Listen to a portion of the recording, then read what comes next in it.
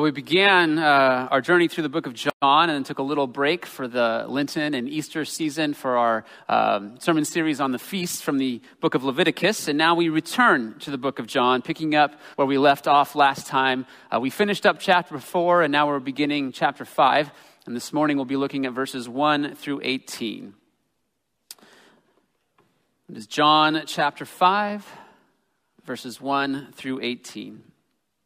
Hear the word of the Lord. After this, there was a feast of the Jews, and Jesus went up to Jerusalem. Now there is in Jerusalem by the sheep gate a pool in Aramaic called Bethesda, which has 5 roofed colonnades, and these lay a multitude of invalids, blind, lame, and paralyzed. One man was there who had been an invalid for 38 years. When Jesus saw him lying there and knew that he had already been there a long time, he said to him, "Do you want to be healed?"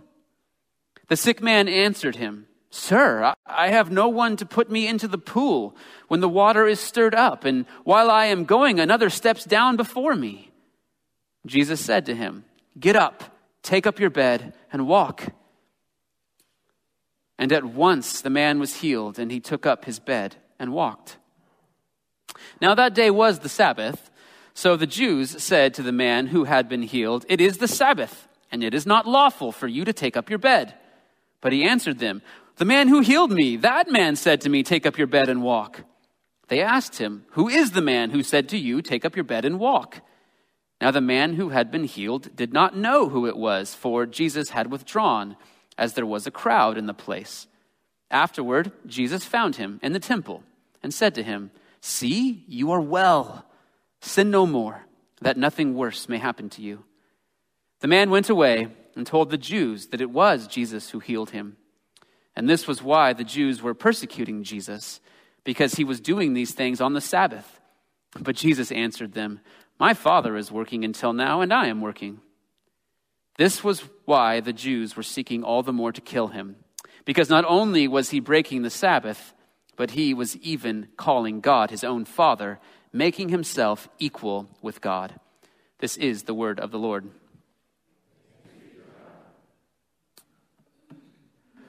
So there's a principle in life that I imagine we all know is true, and it goes something like this. If you work hard, if you put in your best efforts, it will pay off. There could definitely be some setbacks, right, if you're trying to build a business or something like that. But if you're willing to burn the candle at both ends for a season, one day, after some grit, after some determination and a whole lot of hard work, chances are you will be able to stand back and enjoy this thing that you have built. Or if you want to learn an instrument, regardless of how much musical talent you actually possess, if you work really hard at it, you can get good enough at that to where you can be part of the band. In sports, it's very similar. It doesn't matter your stature or how much physical strength you have. If you work really hard and you practice, you can be part of the team, and you can maybe even get some playing time. Because you get out of something what you put into it. And if you want to grow as a Christian, if you want to be more holy, in many ways the same principle applies. You got to put down the phone and pick up the Bible. You got to give yourself to prayer and to study and to Bible reading. You have to learn what your particular sin patterns are and put them to death. And that is true. The Bible commends godly discipline as a means to growth. But what if you feel buried under a sin? And no matter how hard you try, it feels like you just can't move. Or what about when you do overcome something, and then it dawns on you that the pride you feel for overcoming it is a whole lot uglier than the thing that you overcame? Or what do you do when you realize that sometimes you love the benefits of holiness more than the one who makes you holy? So whether we're fighting a specific sin on the front end or our wicked hearts on the back end, I don't know about you, but to me, it always seems like sin is lurking. So the question this morning is, how can we rest? How can we rest?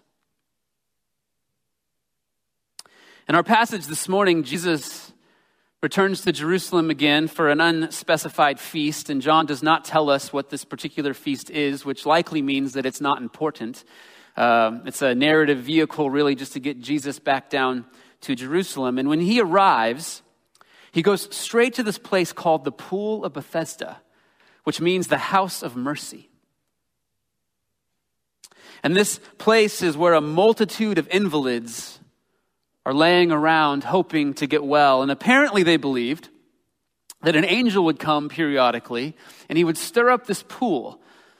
And if you happen to be the first person to get yourself into that pool right after it had been stirred, then you would be blessed with the healing that you so desperately wanted. Now, some of you here this morning noticed that when we read the passage, we skipped from verse 3 to verse 5. Others of you here this morning have the New King James Bible, and you noticed that I just skipped over verse 4. Well, what's going on there is that that verse 4 is not included in the earliest and the most reliable manuscripts that we have. Likely what happened is a scribe later on added an explanation into the margin of a scroll explaining why the invalids believed that they could be healed from this pool. And then over time, that note on the side made its way into the manuscript tradition, which is why it shows up in some Bibles and not in others. So Jesus arrives at this place, and he walks through the crowd of invalids. And just try to imagine this scene. There's blind people groping around. There's cripples laying in the very same place that they were the last time somebody moved them to that location. There would have been no sanitation at all in this place, and so you can only imagine the smell. And for whatever reason, Jesus chooses one man, and either because he asked someone or through divine knowledge, Jesus knows that this man has been here for a really long time, and that he's been crippled for 38 years. So just picture Jesus walking through this maze of bodies, stepping over them, stepping over pools of urine. And he goes right up to one particular man, and he asks him, "Do you want to be healed?" Which is kind of a bizarre question because everybody there wants to be healed. And so Jesus is either asking a very genuine question, or he's asking the question like you would ask a child who says he wants friends that refuses to leave his room.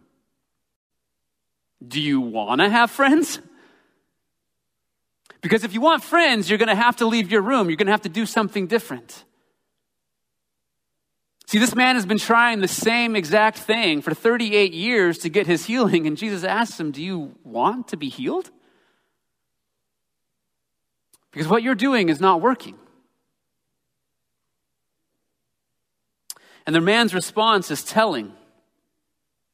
He doesn't even consider another option. His only hope for being healed is somehow getting into that pool, and he thinks that Jesus is going to be the one to help him get into that pool. And so Jesus, who we know from the first chapter of John's gospel is the Word of God, speaks. And he says, "Get up, take up your bed, and walk." And then we're told that the man was at once healed, and he took up his bed, and he walked. And just as easily as galaxies came into existence at the spoken word of God, this man's 38-year-long struggle is over.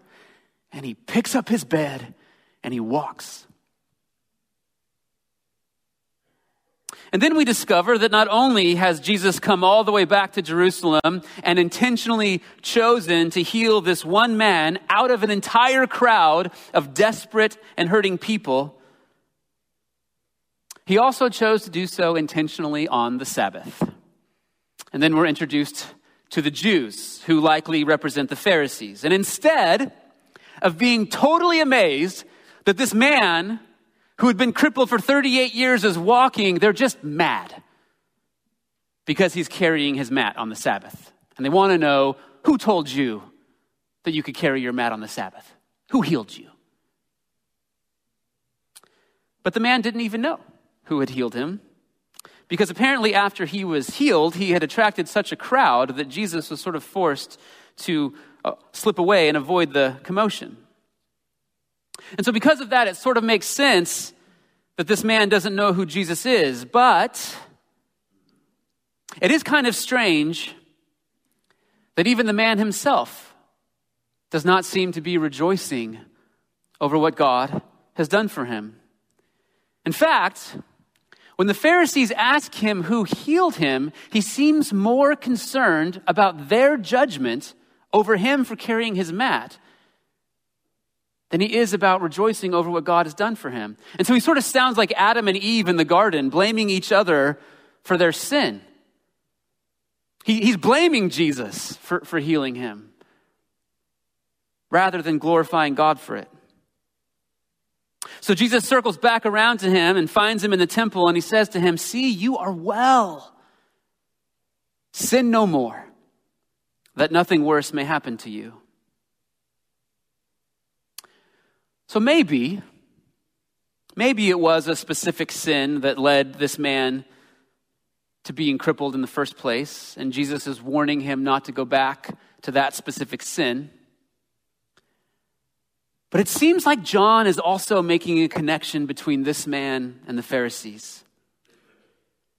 Because if you stand back and you look at this whole scene, what we see is that there's a lot of people working really, really hard to find salvation through their own work in this passage.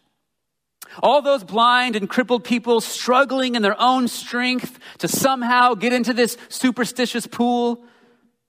Even the man who Jesus heals doesn't seem to understand that he has been found by the true water of life in the person of Jesus Christ. And the Pharisees are just as crippled as this lame man. They are groping around in the dark, stuck to the mat of their rules.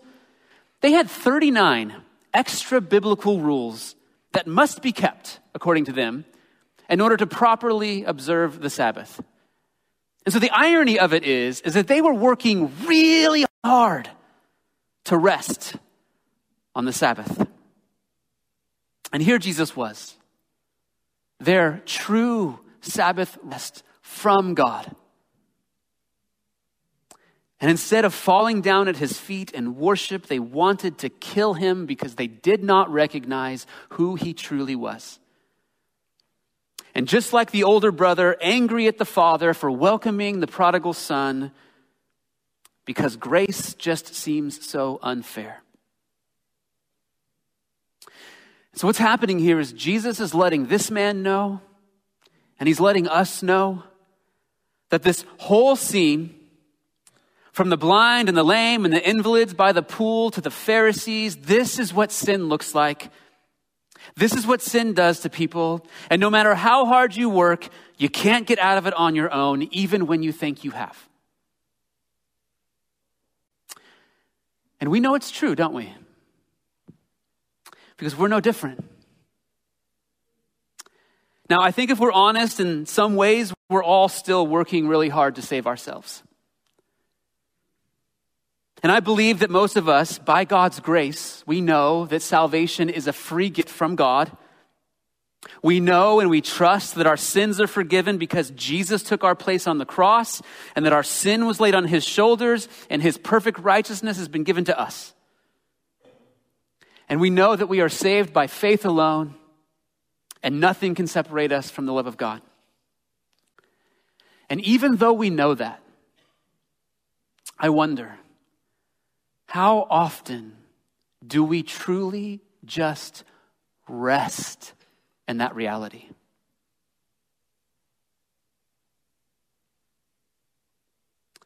Maybe there's some here struggling. It's not blindness. We're not literally trapped on a mat, unable to move, but maybe our marriage is distant. We don't know what the other one is really thinking these days, and we're afraid to ask. And when we talk about difficult things, it just ends up in a fight. And so we're just longing to crawl into a pool of a good relationship. Or maybe we do have a sickness. We find ourselves spending most, if not all of our time learning about our risks and our long-term chances, and we just want to crawl into a pool of good health. What problem is first and foremost in our lives this morning? What are our hopes? What are our fears? And where is all of our time and energy and effort going towards to try and deal with whatever obstacle is in the way of our problem being solved? What pool are we struggling to get into, hoping that it will heal us?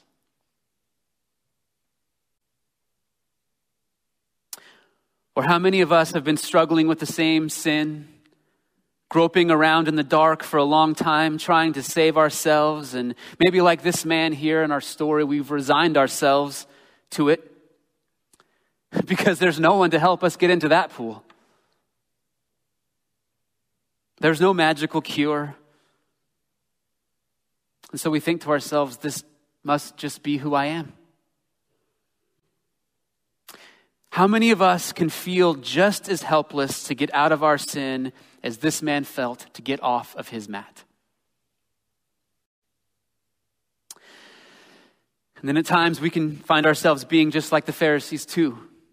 Sure, we have our struggles we've resigned ourselves to, even though we might feel guilty about, but we also have those areas where we're doing pretty good.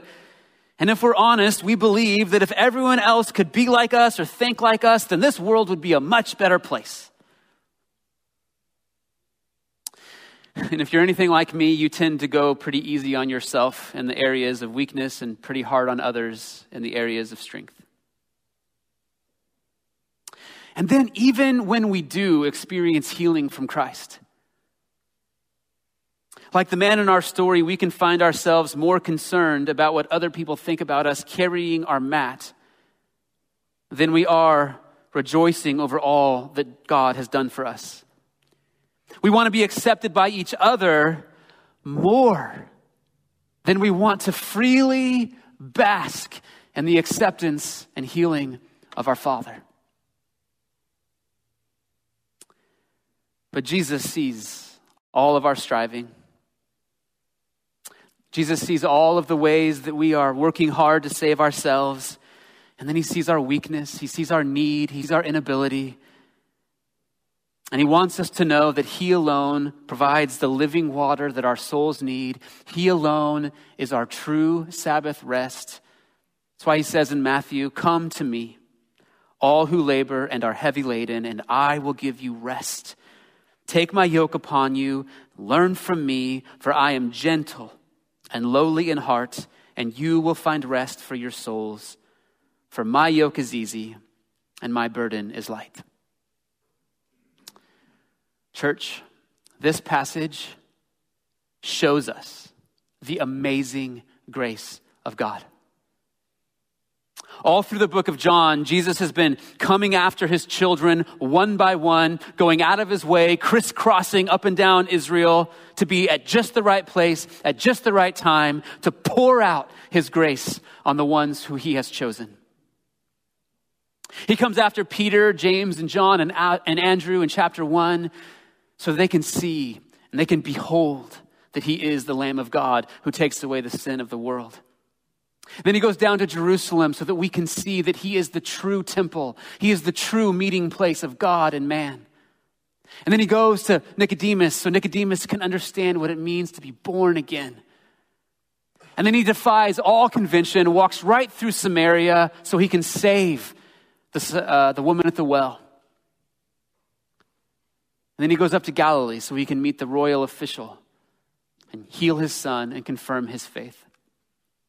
And then he goes back down to Jerusalem, to a place that you and I would never want to go. Have you ever seen the bridge in downtown Modesto and all the kind of homeless encampments underneath there? And there's just all these shabby tents, and there's homeless people, drug addicts, used needles. I'm not judging by asking this question because I wouldn't want to either, but would you ever think about walking into that place? I wouldn't. It would never occur to me. But that's the social equivalent of what Jesus does by walking right into this portico. Because this is what Jesus does. He left the glory of heaven, and he comes to this sin-soaked world, and he enters all of our filthy lives, and he comes up to each one of us and he says, do you want to be healed? And he pours out his grace on us just like he did this man before we even know who he is or what is happening. Just like we saw last week with Roy Thomas. God pouring his grace on this child before this child even knows who God is or what is happening to him. He pours out his grace on us while we are stuck on whatever superstitious dream that we've fixed our hopes on. And Jesus gives us his grace before we even have the faith to receive what he is doing for us. And then he pursues us, and then he says, see, you are well. Sin no more, that nothing worse may happen to you. Now that doesn't sound like the gospel. Sin no more, that nothing worse may happen to you. And the reason it doesn't sound like the gospel is because it's not. Jesus is actually in that moment giving this man his law. Jesus is letting him know that his sin will destroy his life. And he's bringing him to a place where he despairs of his own work and his own effort, so that he will come to Jesus and find rest in him and him alone for spiritual healing as well as physical healing. He's letting him know that being a cripple is not his biggest problem. His biggest problem is that he is a sinner under the wrath of a holy God, and Jesus is the one who heals us from that too. You see, under the covenant of Moses, God gave the children of Israel his law. And the law essentially says, do this and live. Sin no more, so nothing worse may happen to you. But have you ever tried to sin no more?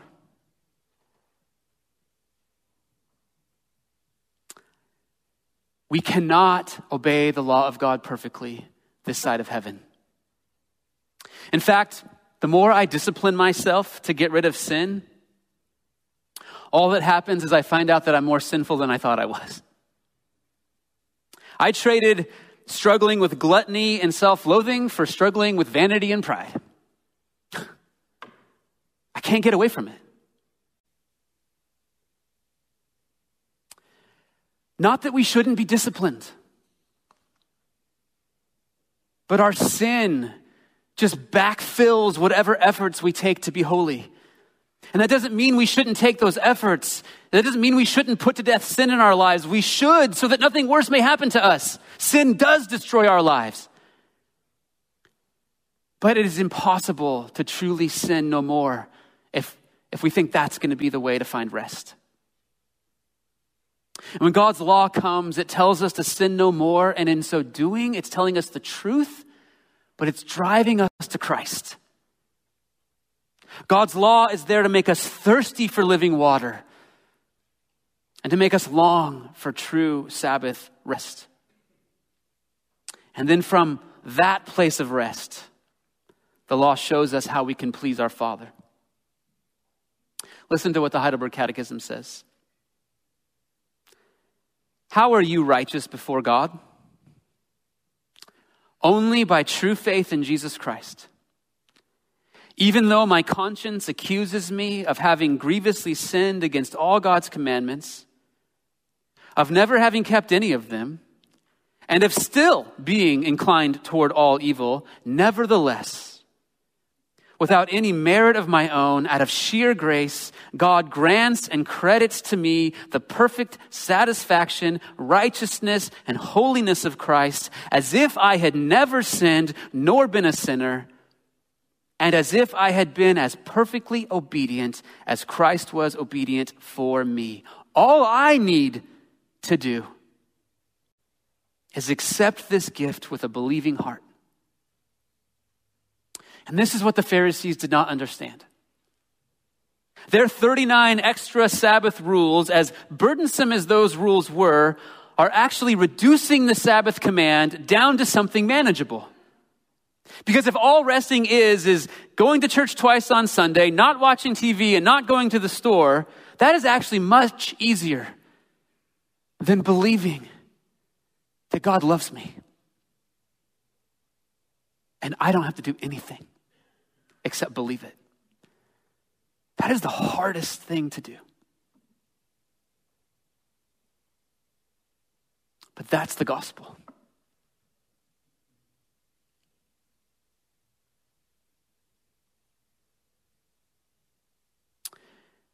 Our hearts are crying for something to do so that we can feel right with God under our own strength. Like the Pharisees, we want to be the one who's always working because it feels good, it's satisfying, we earned it, and you get out of something what you put into it. And so when they question Jesus about breaking the Sabbath, listen to what Jesus says. He says, my Father is working until now, and I am working. He could have said, look, you guys, you've got the Sabbath all wrong. This man was worshiping God by carrying his mat. He wasn't working. But an explanation like that would have just made him seem like another one of the religious leaders with an opinion about what the Sabbath truly was. But instead, Jesus puts himself above the law and equal to God. And the Jews, they understood God as the Father of Israel. But for God to be Jesus' personal Father meant that Jesus was exactly like God, which is exactly what Jesus means here. And the Jews understood that God was always working because he's the one holding the universe together. And Jesus is saying, that's what I do. I hold the universe together. You can trust me. Which is why they wanted to kill him. Because they did not understand grace. Church, the fact that Jesus is always working is the best news ever. Because today we are here and we are either weary and tired from all of our efforts to get our lives on track, or to find the right pool to crawl into to relieve our suffering, or we're smug and self-righteous. Either way, we need to know that we can rest in the finished work of Jesus. He is the one who is always working. He is the true water of life. He is the true Sabbath rest, and we can finally and fully and completely rest in him. Let's pray. Father, we come to you this morning, and we're so grateful for the good news of grace. That you come into our filthy lives and you walk through all of our sin and shame. And you come to us and you say, do you want to be healed? And all we have to do is receive your grace by faith, which is a gift in itself. We thank you, Father, that our righteousness is a righteousness that is given to us by Christ alone. And that you are a good and loving and faithful God.